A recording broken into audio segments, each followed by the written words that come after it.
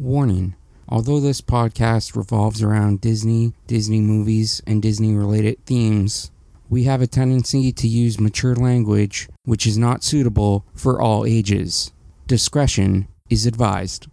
Welcome, friends. It's another edition of the Ocho and Ortiz Disney podcast, and on this episode, we are discussing a Disney holiday classic. We are discussing the 1994 Tim Allen film, The Santa Claus. Without further ado, let's get this stuff started.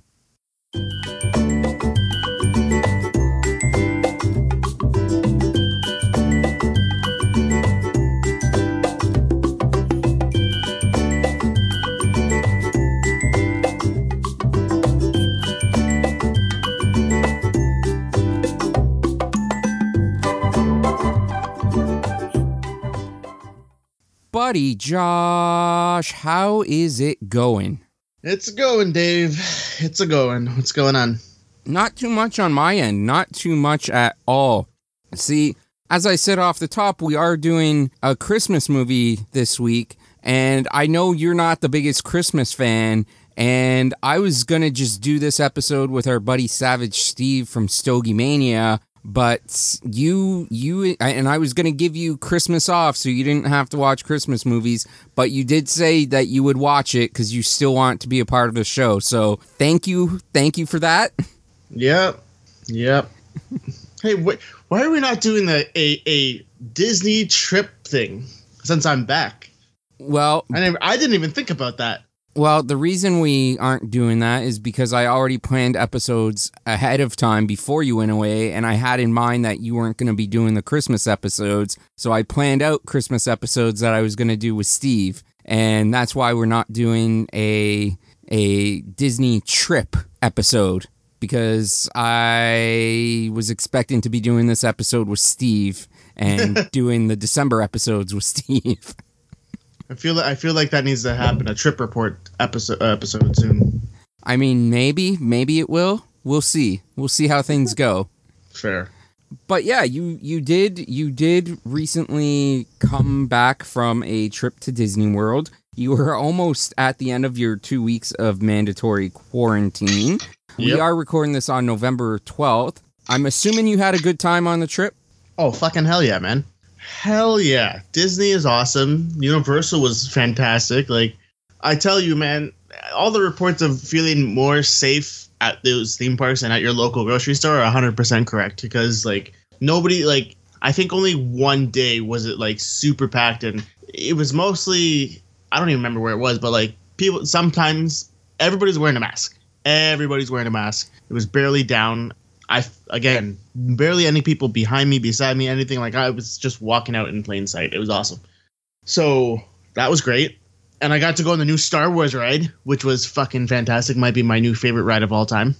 Yeah, no, I love Disney. It was awesome. And Universal too. I got to go on the Hagrid's ride there, which is insane. Which, one thing that's really cool about going on the Hagrid's ride there was, I don't know if you saw this, but Timmy Britt, who you interviewed a while ago, yep. He was part of, I guess him and his team painted a mural for the Hagrid's ride. Mm-hmm. And I remember him posting something about that. And I saw that. I was like, oh, that's really cool. And then when I went on the ride, I went on it like 4 times while I was there. And every time that I went past that mural on the ride, I was like, holy shit, that's where Timmy and his team painted. So I remember seeing that and even like commenting on that post that he put up about it. Like, I was just on this ride and I remember you posting this picture, which was pretty cool. And speaking of Timmy Britt, I did want to shout him out this week because he is currently working on a project called The Walls of Love. It's himself and a group of artists from all over the world. I think they're working in Dallas, Texas right now. And it's just one giant mural of different cities from around the world. They've done Italy, they've done China, Britain, all sorts of things. It's coming along nicely. He posts updates every day on his Instagram, so you can follow him on Instagram at Timmy Britt Studios, and you can see all the fine work that he's doing. Having said that, it does cost money to bring these artists in from all over the world. It costs money for the supplies, so there is a GoFundMe to help with the completion of this project. So if you guys go to gofundme.com/walls-of-love, you can help support Timmy Britt and this fantastic project. If the link doesn't work, just go to gofundme.com and search for Walls of Love, and you should be able to find it.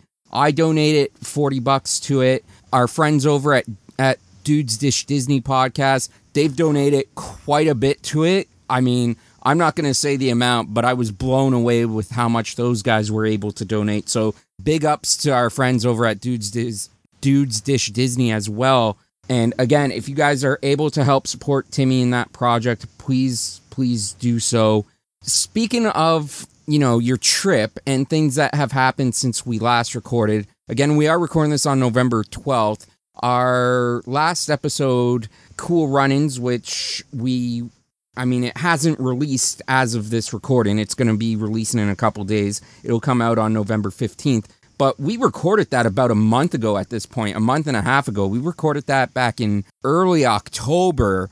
And since we recorded that, the new season of Mandalorian has started. Josh, have you watched the first 2 episodes of season 2 of Mandalorian? Oh, yeah, I'm all caught up on that. It's funny because I think you watched the first episode before me, mostly because when it came out, I wasn't still in Florida, and I was trying to get as much American Netflix as I could. So I had the first episode downloaded as soon as it came out, but what I did was I was watching Charmed from that's on American Netflix, like not even the old Charmed, but the new Charmed, because I hadn't finished it or caught up, so I watched like the whole 2 seasons of that they had on there.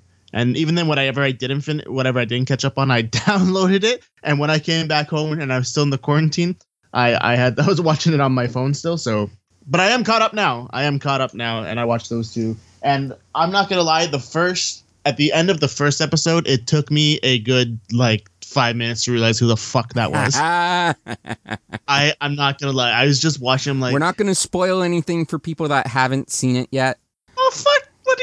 Spoiler alert! Okay, we're not gonna spoil it. No. We're in December. By the time this episode comes out, November 30th. By the time this episode comes out, whatever. That episode have been out for a whole fucking month. If you haven't watched it, the fuck's wrong with you? Okay. Anyways, I watched it. I'm like, who the fuck is this motherfucker? Am I supposed to know who the fuck this is? And then I rewatched it. I'm like, who the fuck is it? And then I realized, oh shit, it's fucking, or at least we think it's, right? Well, that's what we're led to believe. But yeah, episode 3 comes out tomorrow. Again, we're recording this on November 12th. November 13th, episode 3 is going to release. So I'm interested in seeing how episode 3 goes, but I'm absolutely loving this season so far. Yeah, while we're on the topic of things that have happened since we last recorded, on our last recording, we mentioned that we had a t-shirt shop up, but we weren't sure if it was actually still going to be up or not, because while we were recording that episode, the t-shirt shop had been pulled down, but everything's okay. It's back up. So we actually have 2 places now where you can get Ocho and Ortiz Disney Podcast merchandise if you're able to, and if you would like to help support the show. So the first one, you can go to shop.spreadshirt.com/Ocho and Ortiz Disney Pod, or you can go to teespring.com/stores/Ocho-and-Ortiz. And from now until December the 19th, I can't remember if it's the 18th or 19th. If you guys use the promo code BIRTHDAY at checkouts, you will save 20% off of your purchase. And that is because both Josh and I have birthdays coming up in December. So in honor of that, we're giving a discount on our Teespring store. Unfortunately, with Spreadshirt, we don't have a say in the discounts. All the discounts and stuff that's done through Spreadshirt is done by them directly. We have a little bit more control over doing our own promotions and stuff on Teespring. So like I said, from now until December 18th or 19th, I'll have to double check. If you use the promo code BIRTHDAY at checkout, you guys will save 20% off of your order. Again, go to teespring.com/Ocho-and-Ortiz. Having said that, just very quickly, promos as to where you can find us. You can find us on most major podcasts and platforms. Stitcher, Spotify, Apple Podcasts, Google Podcasts, TuneIn, and our main source of uploading is Podbean, Ocho and Ortiz DisneyPod.podbean.com. You can find us on social medias, Facebook.com/Ocho and Ortiz DisneyPod, Instagram at Ocho and Ortiz DisneyPod, or Twitter at Ocho Ortiz Disney. And of course, if you want to become our patron on Patreon, you can go to patreon.com/Ocho and Ortiz DisneyPod. You can become our patron for as little as $1. We do want to thank the executive producer of this episode, our sole patron so far, William L. William, we thank you and we appreciate your continued patronage and support of the show. So if you guys want to get a shout out on the show like William, go check out our Patreon page, see the different tiers, and help support us if you like the show and if you're able to do so. If not, just share the show, recommend the show, and share it on social medias. Let people know where they can find us. Now, having said that, the last couple of episodes, we've gone like 15, 20 minutes before we actually got into the actual episode. Not today. We're going to get into it right now. Like I said, right off the top, we are talking about the 1994 Tim Allen holiday classic, The Santa Claus. Josh, I know you're a huge fan of Christmas movies. I know you were probably excited when you saw that I announced we were doing The Santa Claus. I hate you so much sometimes, Dave. Hey, like I said at the beginning of the show, I gave you an opportunity. I was going to do these episodes with our buddy Savage Steve from Stogie Mania. I was going to give you an out. I was going to let you not do Christmas movies, but you still want it to be in, so you're in. I'm in. Yeah, I said I wanted to be in. And so here, when you regretting that a little bit right now? Huh? Are you regretting that a little bit right now? No, I mean, what? We're just talking about it. I'm not watching it anymore. That's like you said you watched it 3 times over the last week. I've watched it once. I was gonna watch it a second time, and let me tell you what Okay, here's the thing. It's a classic, and I remember growing up watching that movie. Right? I've watched it hundreds of times, probably when I was a kid and stuff. So I love the movie. It's just Christmas is different for me now. So when trying to watch it after I finished watching, I'm like, I need to go watch some Halloween movie or something like that. Halloween Town. Just because, like, I don't know, kind of balances it out. I think I ended up watching Happy Death Day. I don't know. It was fine. It was good. It's what I remembered. Well, I ended up watching it 3 times because I kept trying to take notes, but like I said to you off air, like I've just been so busy lately at work, and I've had first aid training this week, so I was trying to take notes, but every time I watched it, I didn't have the energy to take the notes. So I just watched it a couple times to try to make sure things were ingrained in my head so I can remember. So I do have some talking points of notes for the first maybe 20 minutes of the film. And then after that, I'm just going to wing it. So we will see how this goes.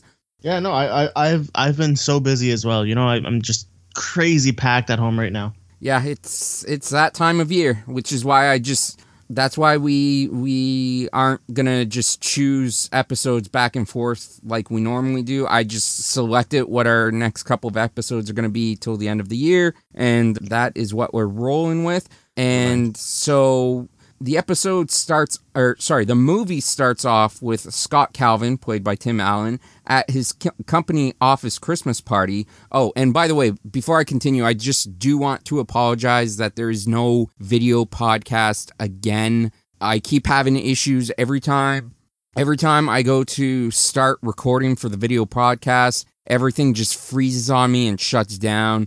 I've got in contact with XSplit because they're the company whose software I use. I was also trying OBS, and I was having trouble with it on OBS as well, with the freezing and everything. Long story short, my computer processor sucks, and it's not good enough to host a video podcast, so I'm going to have to upgrade my computer with a better processor for video recording at some point. But long story short, that's why there's no video podcast. But back to the movie, like I said, it starts with Scott Calvin, played by Tim Allen, at his company Christmas party.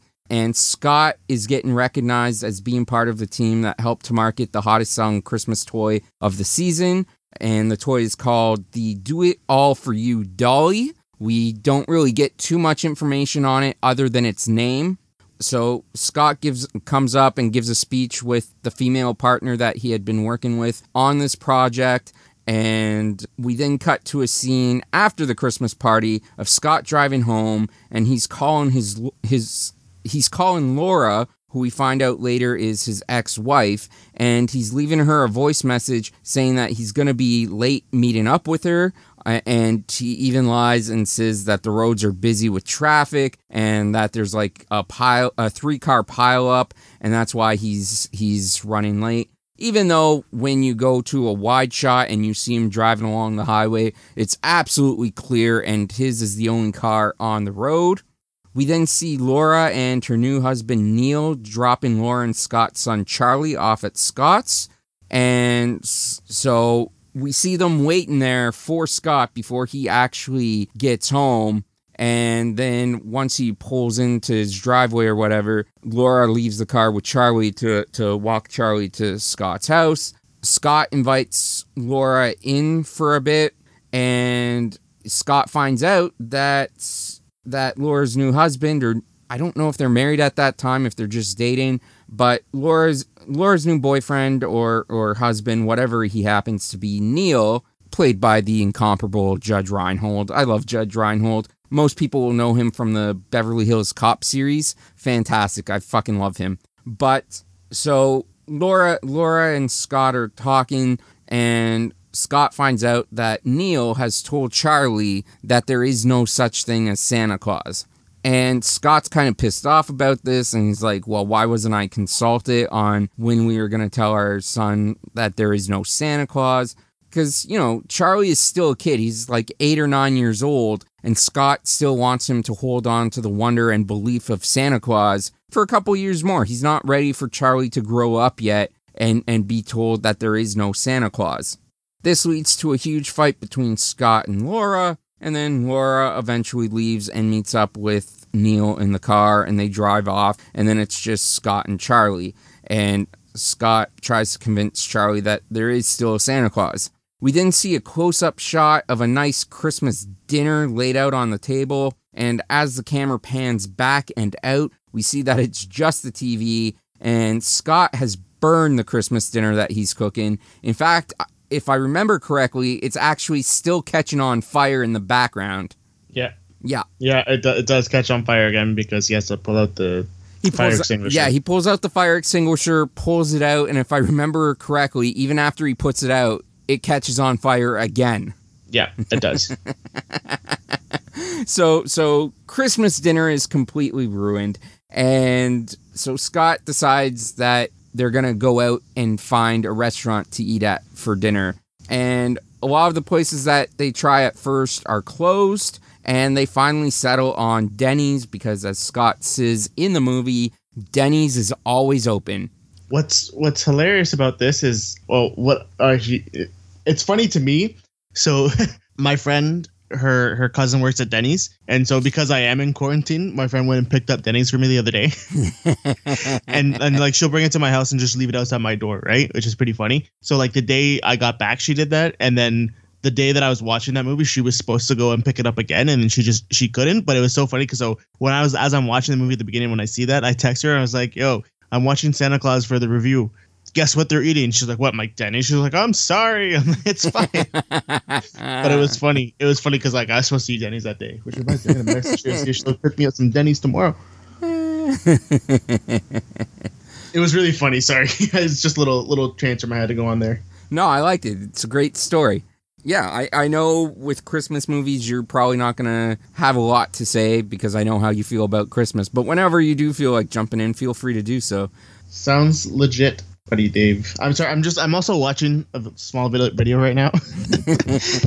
It's just a little thing of Universal Studios. They open this thing called a tribute store every year, and it's just like a little shop, right? Yeah. And they've always open. They only usually open it for the Halloween, right? It's the tribute store, and this year was the first year where they did like 4 different rooms. Usually, well, I think the first year was like one room, then it gradually went to 2, and then the third one, no, 4. It was 4 this year actually. It was 4 rooms this year, and it was just huge. And now they've transformed it into the first ever Christmas tribute store. So I was watching how like the walkthrough of it. I was like, I'm kind of glad I left.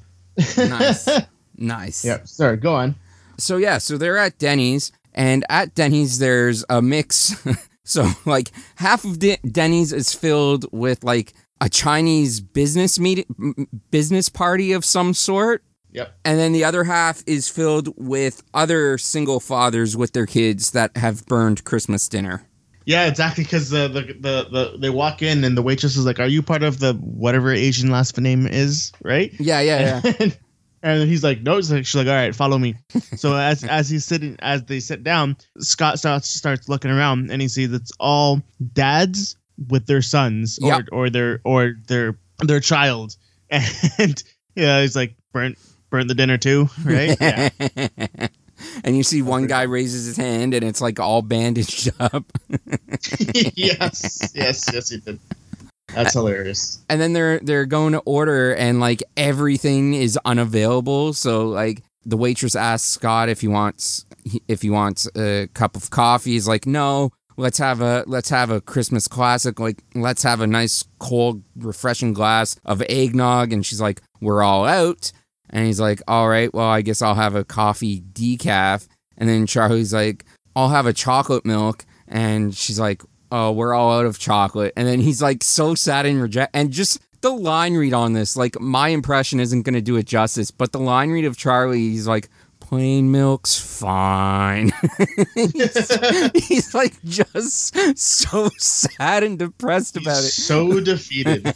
That's what he is. He's defeated. He's because let's be realistic. The kid doesn't even want to be at his dad's in the first place. Yeah.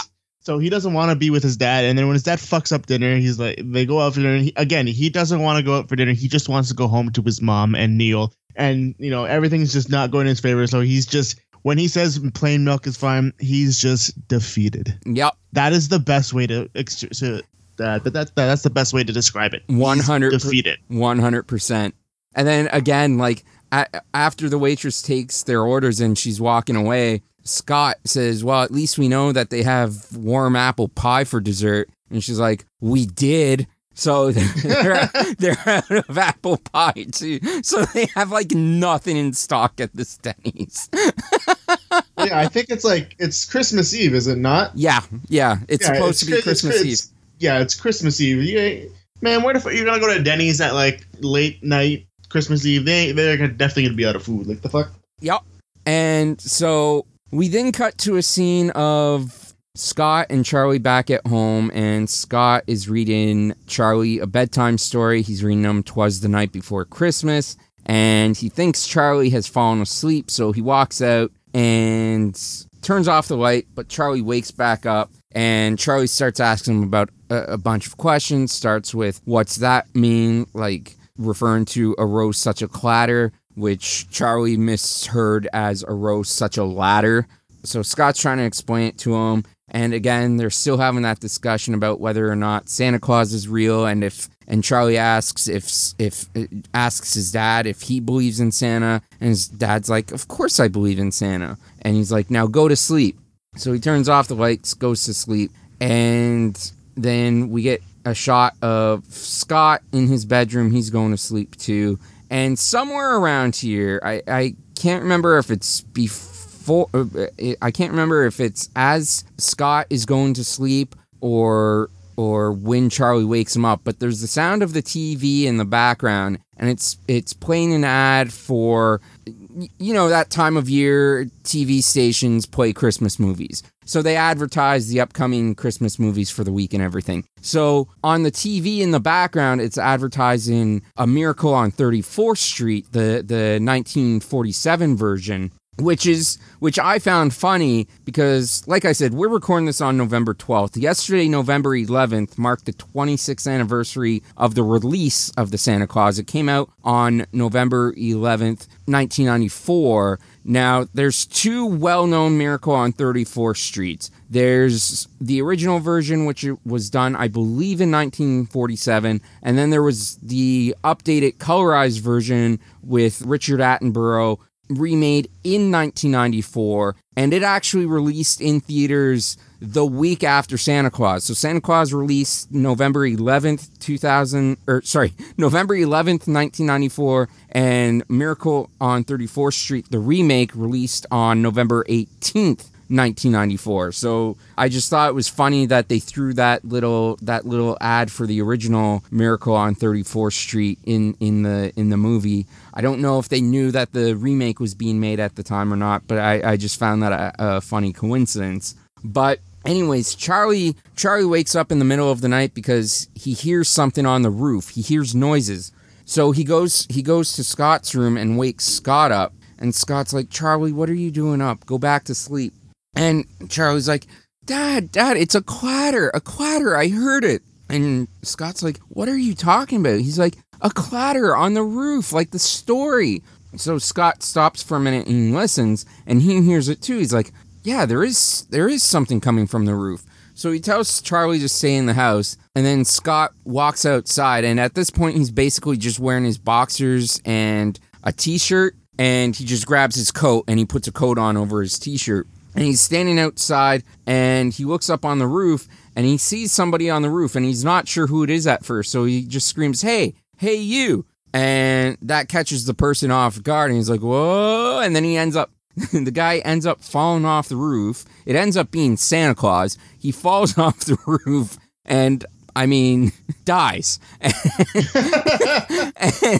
it's like the weakest death of all time. Like, I know this is a family-friendly movie and a Christmas movie, and it's supposed to be overall a cheerful mood.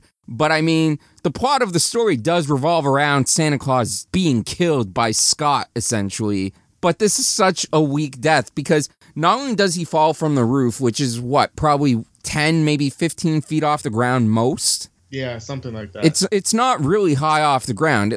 It's a survivable fall. Like, you're probably gonna break some bones or something. Like, there's gonna be you probably have like a broken leg. Yeah, you're gonna have injuries, but it wasn't that big of a fall. On top of that, the guy falls in a huge pile of snow, so that breaks his landing as well. But somehow he dies from this.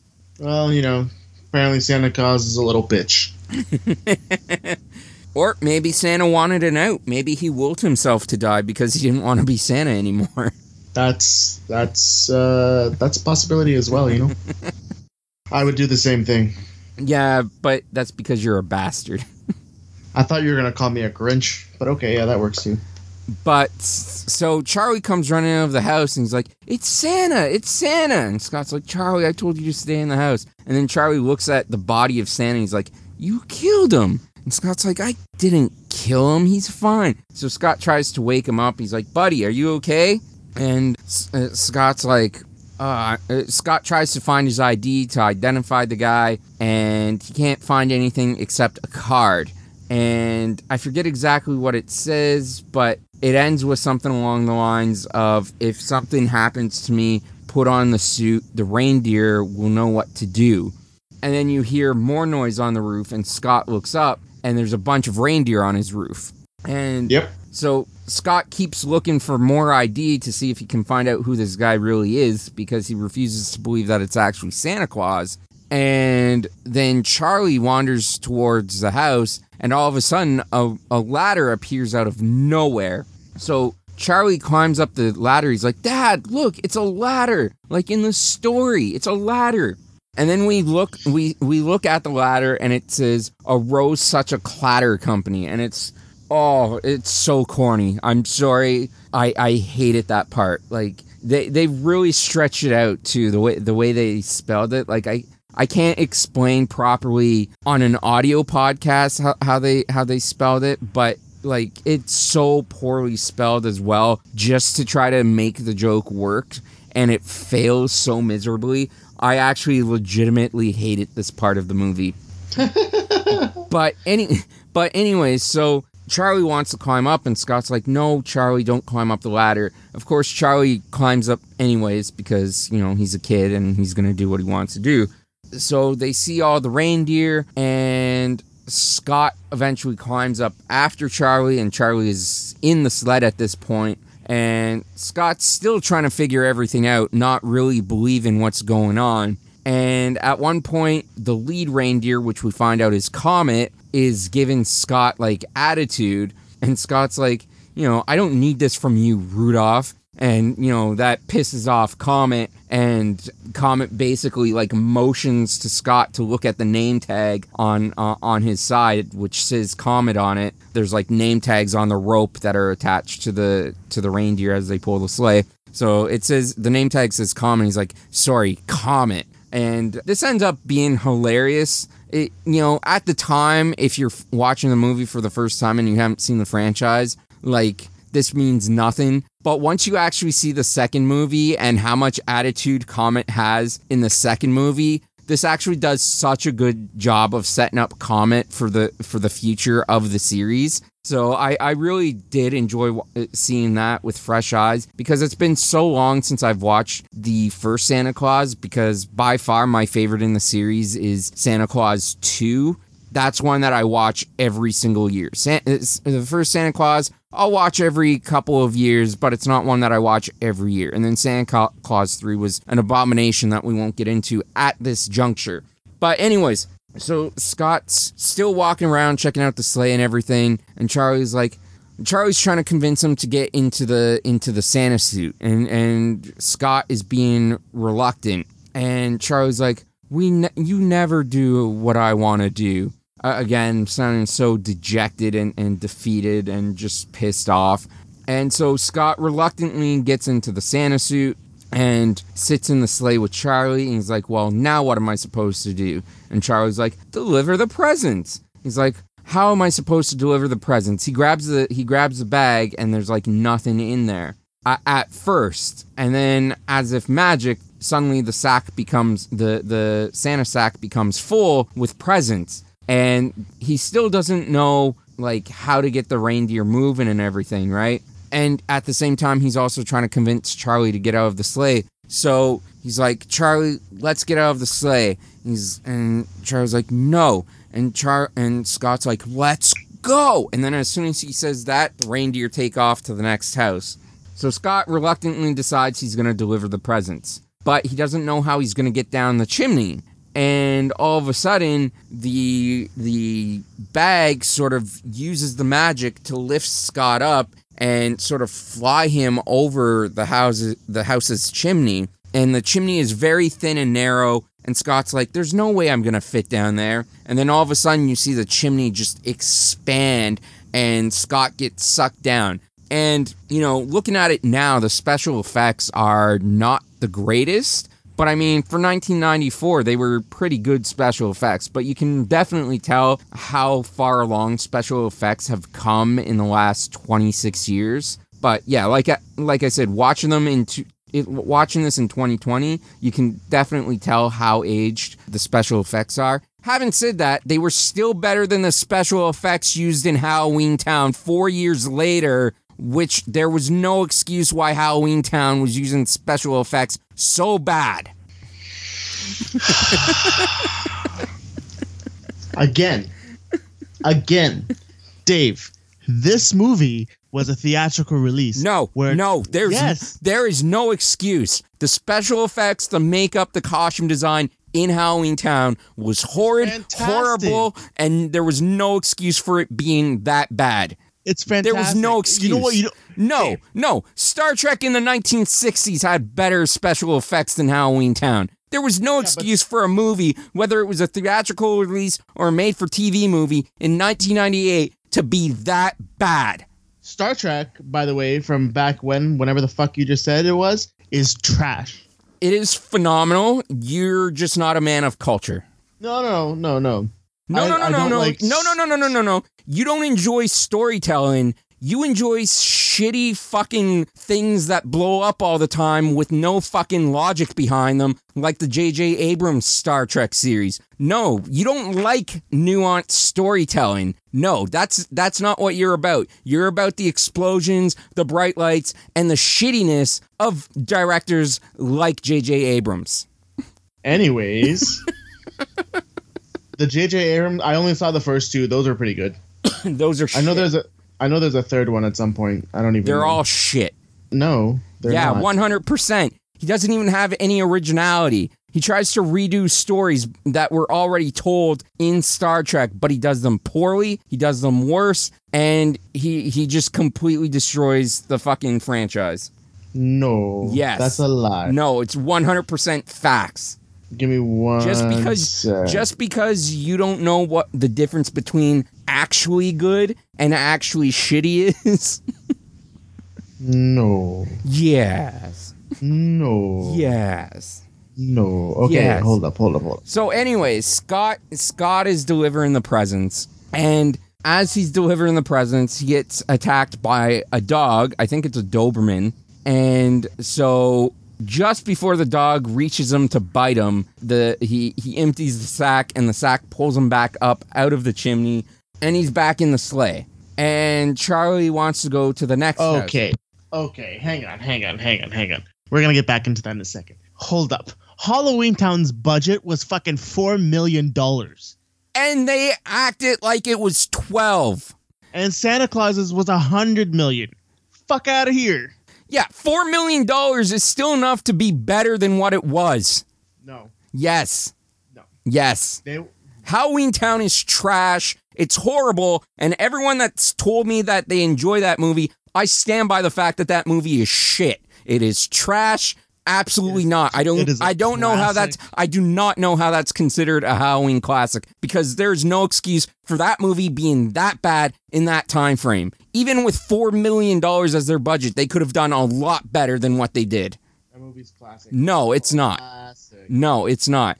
Anyways, Scott and Charlie move on to the next house, and this house actually doesn't have a chimney. And Scott's like, well, how am I supposed to get down there without a chimney? And again, magically, one appears, and then it expands to create a fireplace within the house where normally it would just be a flat wall. And this time, as he's putting the presents away, there's a little girl that's sleeping by the Christmas tree, and she wakes up and she starts asking Scott a bunch of questions. And he's kind of frustrated and angry, so he's given her short, snappy responses. And eventually, he says, "Go back to sleep, or you're not going to get this doll." So she goes back to sleep. He finishes putting the presents under the tree, and he's about to leave and go back up the chimney. And she's like, "You didn't eat the milk and cookies." And he's like, "Well, I'm trying to watch my weight this year, so no saturated fat, and I'm lactose intolerant." So he leaves without drinking the milk and cookies, and he kind of mocks her as he's leaving. "You gotta drink the milk and cookies." And so he pops back up the chimney and goes back to the sled with Charlie. And Charlie's like, "How did you get down there?" He's like, "I don't know. It was just like it was like magic. Out of nowhere, the chimney appeared." So they decide that they're gonna deliver the rest of the presents. So we see like a bunch of footage of them flying around, delivering presents, and flying past a truck driver. I think it was like a mail truck. And, the driver sees them drive by them on the sleigh, or fly by them on the sleigh, and he does like a double take. Eventually they deliver all the presents, and Scott's like, "All right, let's go home." And you see them fly off into the night. And then the next scene is them landing in this place that looks like the Arctic. It's just cold, it's snow, and Scott yells at the reindeer, "Does this look like home to you?" And Charlie's like, "Where are we, Dad?" And Scott's like, I have no idea. And then all of a sudden, out of nowhere, comes an elf, which at the time, they don't know it's an elf, but it's an elf. And then a pole comes up out of the snow, and Charlie's like, "I think it's the North Pole, Dad." And Scott's like, "No, don't be silly. This isn't the North Pole." All of a sudden, the reindeer sort of disappear, and Scott and Charlie are lowered into like this underground place, and it ends up being Santa's workshop.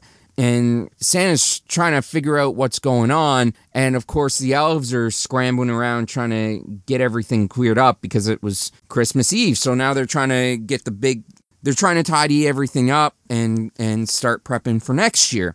And Scott ends up talking to one of the elves, and he's like, "Who's in charge around here?" And the elf's like, "You are." And he's like, No, who's your boss?" And she's like, "You are." He's like, "No, who's the head elf?" And she's like, "You are." And then we meet Bernard, who is like the second in command to Santa. And he comes up and he's like, "Are we on a coffee break?" And the elf is like, "I don't drink coffee." And Bernard's like, "Well, then I guess the break's over. Get back to work." And so Scott's trying to figure out what's going on from Bernard. And Bernard's like, "Hey, Santa, nice to meet you. I'm Bernard." He's like, "I'm not Santa." And so Bernard explains what happened. He's like, the other Santa fell off your roof, right? And he's like, "Wait a minute, that's not my fault. I have homeowner's insurance." And he's like, "Listen, when you put on the suit, you read the card." And Scott's like, "Yeah." He's like, "So you saw the clause?" And Scott's like, "What are you talking about?" He's like, "The clause, the Santa Claus." And Scott's like, "You mean the guy that fell off my roof?" And Bernard's like, No. Not Santa Claus, the person. Santa Claus, as in like the last line of a contract. So he takes the card, puts it under a microscope, and has Scott reread it. And basically it says that by putting on the suit, the wearer of the suit assumes full responsibilities of being Santa Claus. Scott still doesn't want to believe it, but Bernard's like, "Try to understand. We need a Santa Claus. It's not my job to be Santa Claus and deliver presents. That's your job." And so they go back and forth, and eventually Charlie comes into the picture. And Bernard's like, "Who's this?" And Scott's like, "It's my son, Charlie." So Charlie and Bernard talk for a bit, and Bernard ends up giving him a snow globe. And then Bernard passes Scott off to another elf named Judy to show Scott to his room and to like basically like get him accustomed to the workshop and everything. So him and Judy are talking for a bit, and we find out Judy is like, 1,200 years old, 1,500 years old, something like that. Anyway, she's really, really old. And as we'll find out, as Scott will bring up later, Judy was also the name of the waitress at the Denny's. So we get these scenes of Scott in the workshop, still not believing he's Santa Claus, and the elves basically working and preparing him as if he is the Santa. Well, because he is the Santa Claus, even if he doesn't want to believe it. And then we also have Charlie trying to say like how cool this is and trying to like get his dad into being Santa Claus. Anyways, they eventually go to sleep and they end up waking up back in Scott's house. And Scott thinks it's all just a dream, but Charlie remembers it vividly. So when Laura and Neil come back to pick up Charlie on Christmas morning, Charlie's going on about how great the visit to Santa's workshop was, and he's explaining everything to his mom and Neil. And they're looking concerned because they want to try to wean Charlie out of believing in Santa Claus. And now they think that Scott is responsible for putting more tomfoolery and nonsense into Charlie's head to get him to continue to believe in Santa Claus. So they take Charlie and everything, and then all of a sudden we see a series of shots of Scott starting to gain weight. And he goes back to work after the Christmas holidays, and he's put on like all of this weight, and he tries to play it off as if he was stung by a bee and he's having an allergic reaction. But when he goes to his first work meeting, they're ordering lunch, and he just orders like a bunch of fucking like junk food, like cake, cookies, chocolate fudge sundae, and he's just pounding that shit back. And then while the meeting's happening, they're trying to come up with ideas for like what the next hot toy is going to be for the next Christmas season, because he works at a toy company, obviously. And so basically the toy is going to be something like Santa in a tank. And Scott starts to take offense to this because he's starting to become more and more like Santa Claus, even if he's still trying to fight it mentally, like physically and emotionally and everything. He's becoming more and more like Santa. So he gets offended by the idea of Santa in a tank, and he goes on. He starts like a whole argument about it. Eventually, his boss, played by Peter Boyle, who was in Everybody Loves Raymond and would go on to have another appearance in the Santa Claus 2, he pulls him outside and is like, "Scott, like, you're obviously not yourself. Take some time off, get yourself right." and then, come back. So we then see Scott going to the doctor, explaining the weight gain and the beard. He tells the doctor that, he'll shave in the morning, and then by noon he's got like this full-grown beard. And the doctor's like doing like a regular checkup, and he's like, everything seems fine. You seem as healthy as ever, so I don't really have an explanation for you. So we go from that, and then... Wait, was that when he checked his heart and the heartbeat was like Jingle Bells or something like that? Yeah. Or am I just thinking about something different? Nope. That was it. I remember that. I thought that was funny. Yeah. Jingle Bell or Jingle Bell Rock, one of the two. Yeah, it was one of them. So, yeah.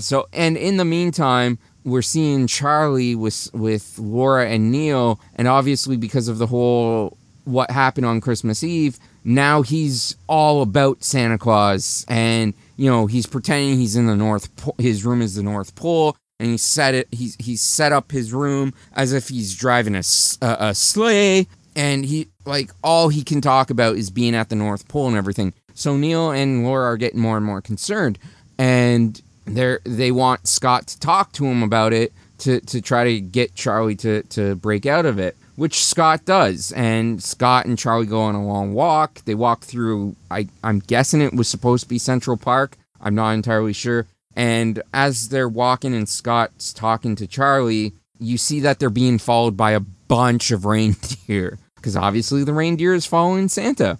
But again, the talk does no good. Charlie is still going on and on about Scott being Santa Claus. We then get a scene where it's like parent career day at Charlie's school. And so Neil and Scott are both there to talk about their jobs. And Charlie tells Neil that he wants to introduce Scott first. And so he brings up his dad, Scott, and he starts going on about how his dad is Santa Claus. And that obviously causes the other kids to laugh because no one believes his dad's Santa Claus. So Scott sort of interrupts Charlie. He's like, what Charlie means to say is that I'm like Santa Claus. I make toys.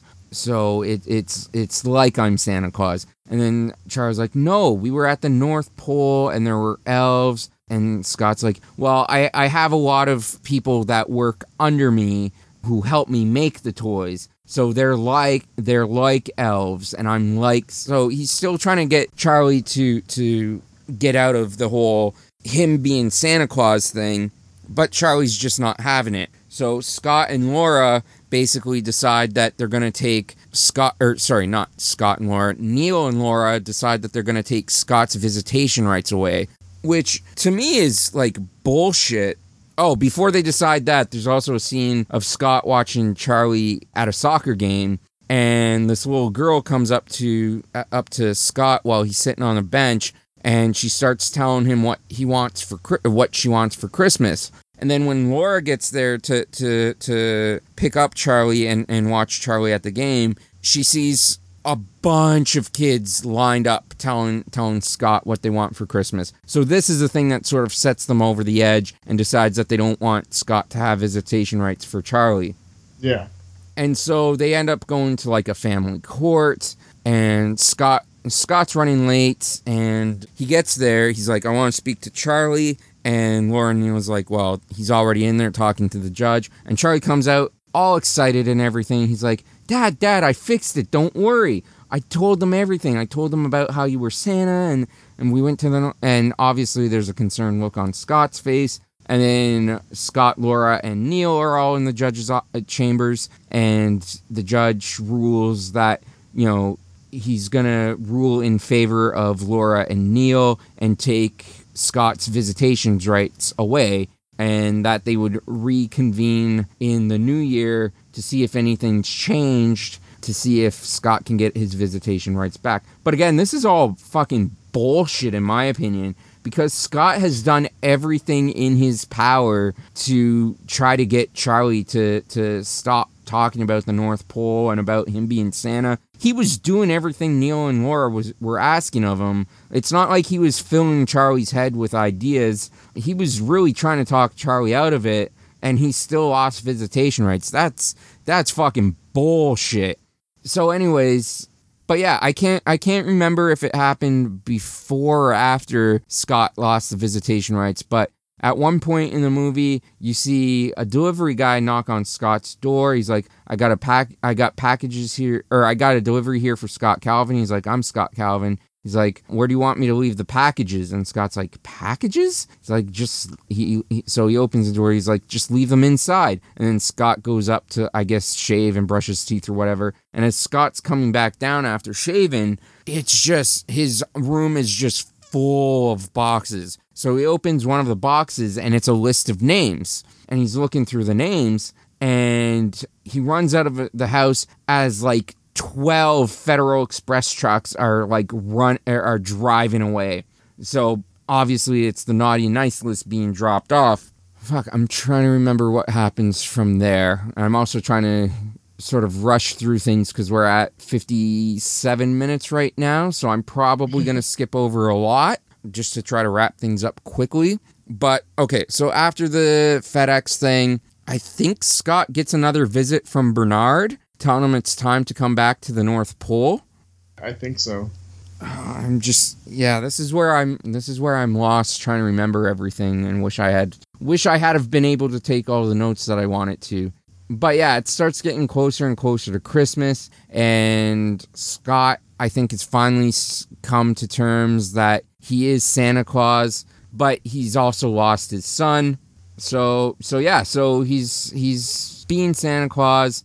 And, I know when Bernard... So, Scott, Scott, after he loses the visitation rights, is walking down the street where Neil and Laura's house is, and he sees them eating dinner through the window. And then Scott knocks on the door, and he's like, can I come in for a minute? And Neil's trying to block his way through, Neil's trying to block his way through, but Scott still manages to get through anyways. He's like, I just want to talk to Charlie for a minute. I'm not here to cause any trouble. So he's talking to Charlie, and then Neil and Laura leave the room for a few minutes. And while Scott is talking to Charlie, that's when Bernard shows up. And Charlie's like, can I come with you, Dad? And Bernard's like, I don't see why not. So then all of a sudden, Laura walks back into the room, and everyone's gone. There's no Charlie, no Bernard, no Scott. So she calls the police to let them know that Scott's kidnapped Charlie. And in the meantime,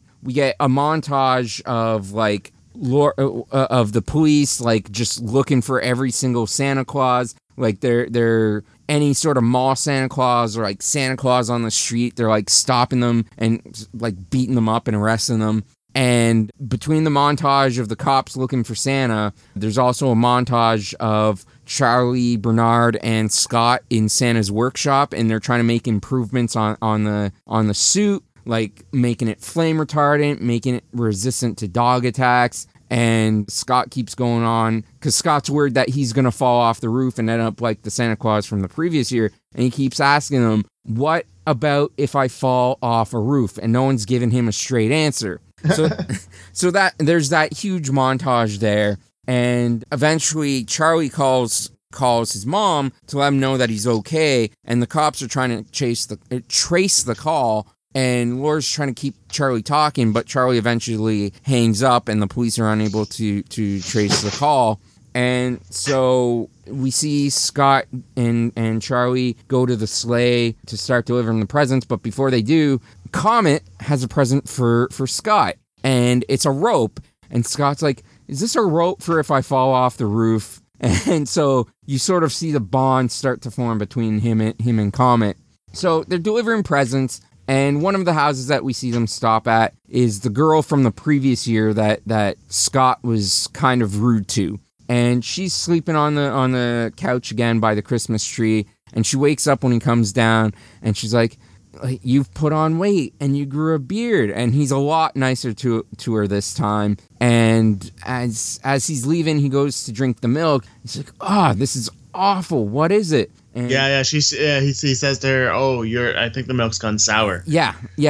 And she's like, I forget what kind of milk it is, but soy milk. Yeah. She's like, it's soy milk because you're you said you were lactose intolerant. He's like, I did say that. And you remembered. So he's a lot nicer to her this time. He finishes the milk. He tells her to go back to sleep, and then goes up the chimney again. And he's back in the sleigh with Charlie. Charlie's like, "Can we stop at Mom and Neil's house?" And Scott's like, "Sure." So Scott goes down to deliver the presents, and the cops are already in the house. So they bust in on him, and they arrest Santa. And you see them carrying Santa, like dragging Santa out of the house in handcuffs with like a large group of people watching, including kids. And like, I think even one kid says, "Are they arresting Santa?"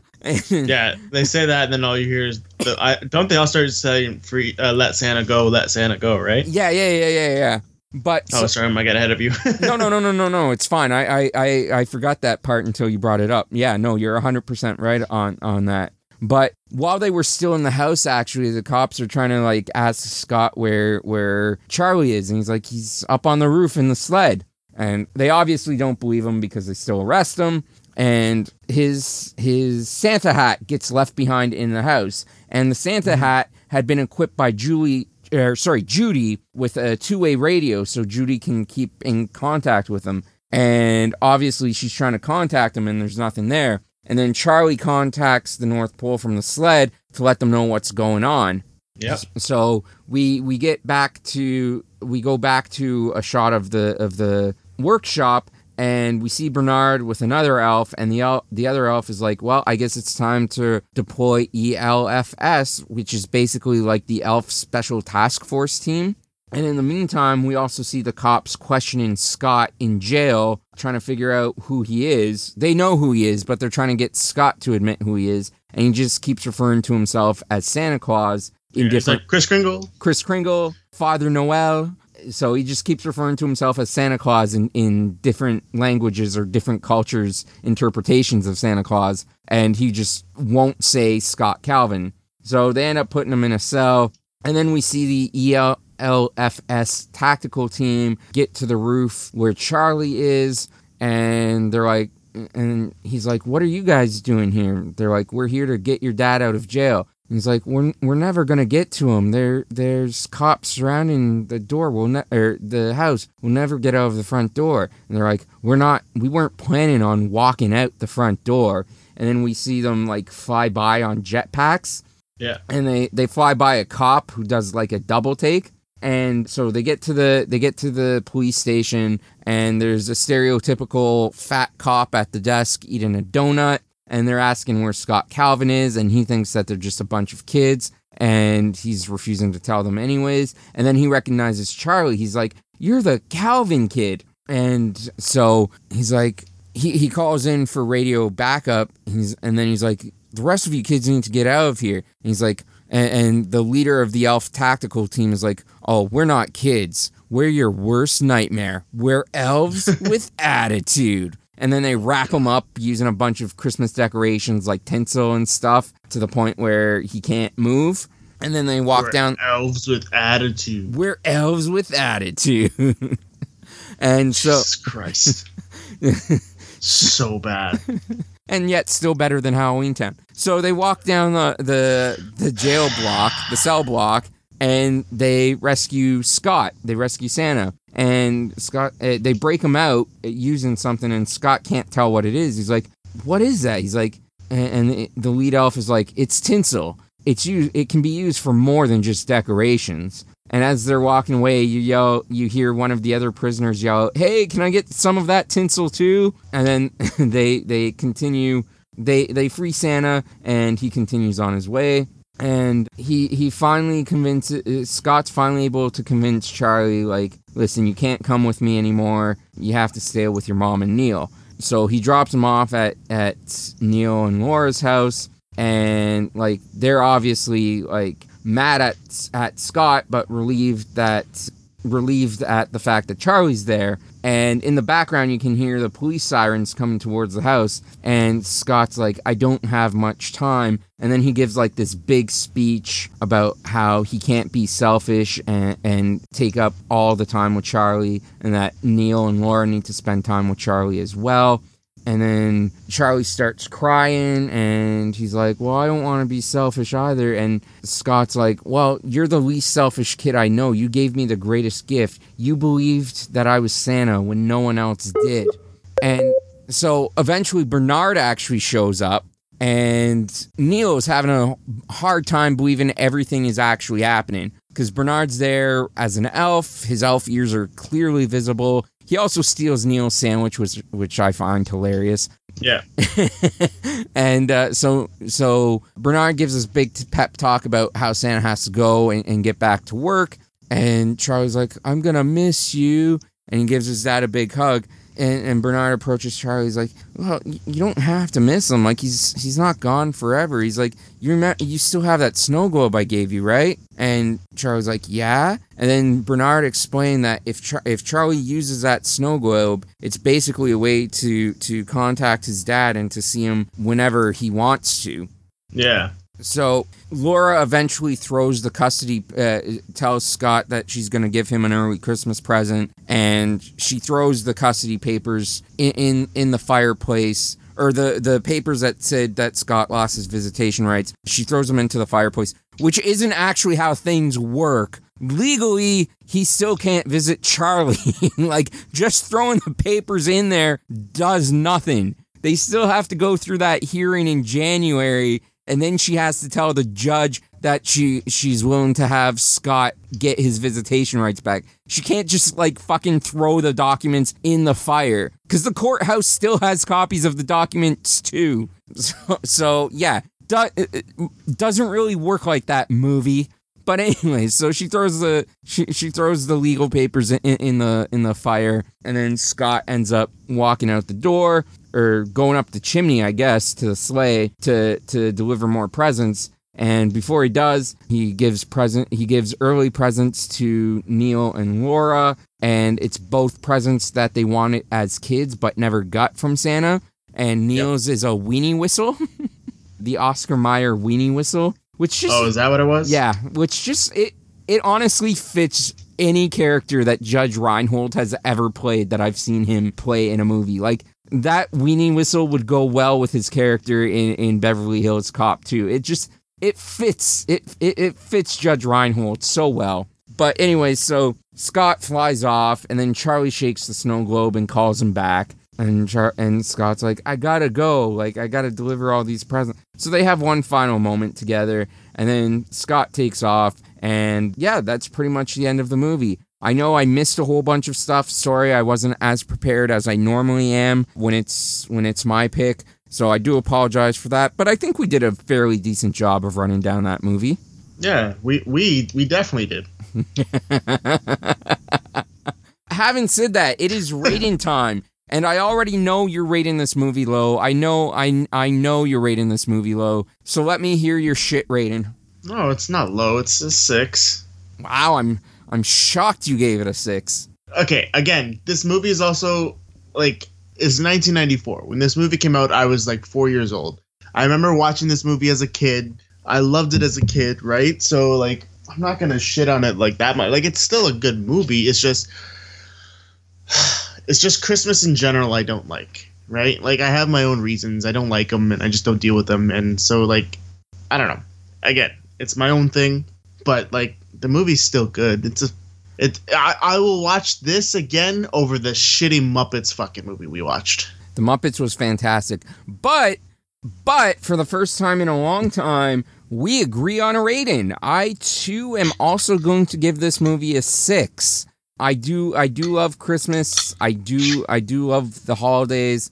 I enjoy this movie, but I mean, there is a couple of scenes of cheesiness to it, like that scene in the police station with the elf tactical team and they're back and forth with the cop.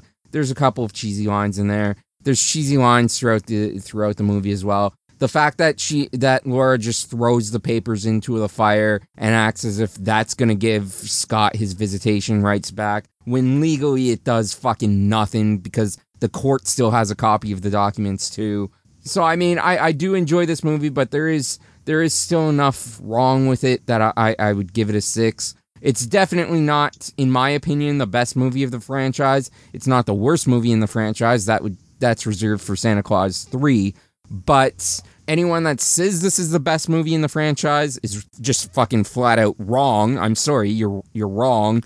The best movie of the franchise, God willing, if we're still around next year, if the podcast is still around next year, we will discuss next year. But yeah, I'm gonna give this one a 6 as well. All right, wow, is that a first? Not a first, but it's definitely been a while since we've had the same review. Although, I mean, on our music episode, we did have a couple of songs that we rated the same, but I don't really count that because there were multiple things that we were reviewing on that one. But in terms of like reviewing movies, it's the first time in a long time where we've given a movie the exact same review. I think maybe Secretariat we gave the same. Was it Secretariat or National Treasure? I think it was one of those two that we gave the same rating to. Maybe Hercules. I think Hercules we did too. Okay, I was gonna say it's definitely gonna be one of those. It's definitely not gonna be a decom because I hold those in such high regard, and you don't like those at all. No, I do not. No, I do not, and I still don't understand why our First Descent episode is getting so many downloads. I do have to thank everybody though, because I didn't say it off the top, but as of this recording, we are currently sitting at 949 total downloads over 18 episodes, and that completely blows my mind that we have that many downloads. Did you say 900? 949 downloads. Holy fuck, we're gonna hit 1,000 soon? We'll have 1,000 by the time this episode comes out, because as we're recording this, we haven't even released our Cool Runnings episode yet. So by the time this episode comes out, we should be over 1,000. God damn. We also yeah, that's awesome. Thank you, everybody. I did not know that stat, to be honest. We're also at 425 total views on YouTube. A great part of that was helped by our music episode. Like, that got 60 views. That's our most viewed episode on YouTube, which is crazy because that one did so well right away on YouTube, but it didn't do so well on the downloads for the audio. Like, as I'm recording this, we're only at 25 right now, 25 downloads for the audio portion.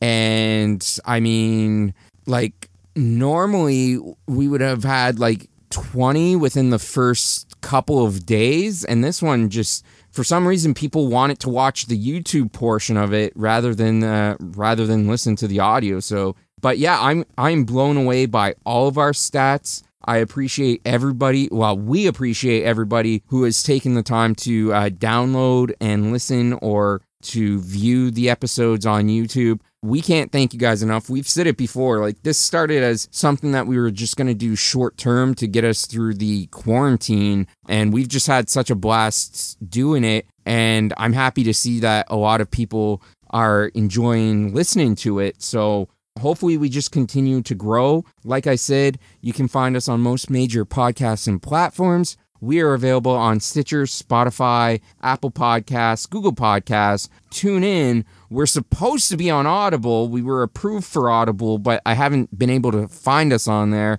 And of course, our main source of uploading is Podbean, Ocho and Ortiz DisneyPod.podbean.com. And like I said off the top, our social medias, Facebook.com/Ocho and Ortiz DisneyPod, Instagram at Ocho and Ortiz DisneyPod, Twitter at Ocho Ortiz Disney.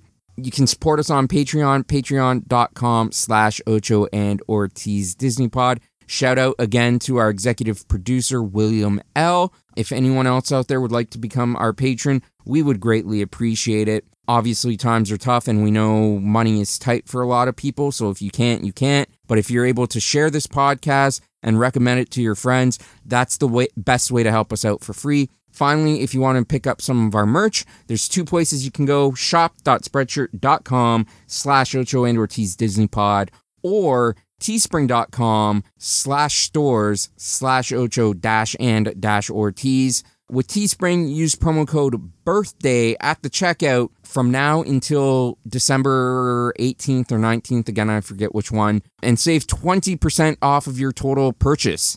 with that, any final... Oh, and just a quick reminder, please go help support our friend Timmy Britt. Follow him on Instagram at Timmy Britt Studios. You can also find him on Facebook under Timmy Britt Studios. He does have a GoFundMe for the painting work that he's currently doing. You can find it at gofundme.com and just search for Walls of Love. Josh, any final words before we go this week? Sorry, I just want to say thank you everybody for listening. Again, that stat of almost 1,000 downloads or listens, whatever, is just blowing my mind right now. It's crazy considering we only started this, 7 months ago? Yeah, just back in April. Yeah, so like this is just supposed to be a short-term thing, but to us, I think this is where we're going to be going from now on. And hey, man, we love doing this podcast. We love I especially love Disney. And yeah, we'll be back again soon. Yeah, our next review is going to be another Christmas film, which I know Josh, we've been over. Josh doesn't like Christmas. We're going to be reviewing Noelle. I haven't seen it before, but I picked it solely because of my love for Anna Kendrick. And she is in that movie. So we are going to watch and review Noelle simply because I have a major crush on Anna Kendrick. Yeah, I mean, I love Anna Kendrick too, so I'm down for that. Having said that, guys, as always, whether you're listening to this in the morning, the afternoon, the evening, whatever time of day it is, where you are, when you're listening, we appreciate you listening. We thank you for listening, and we'll talk to you soon. Bye-bye. Adios.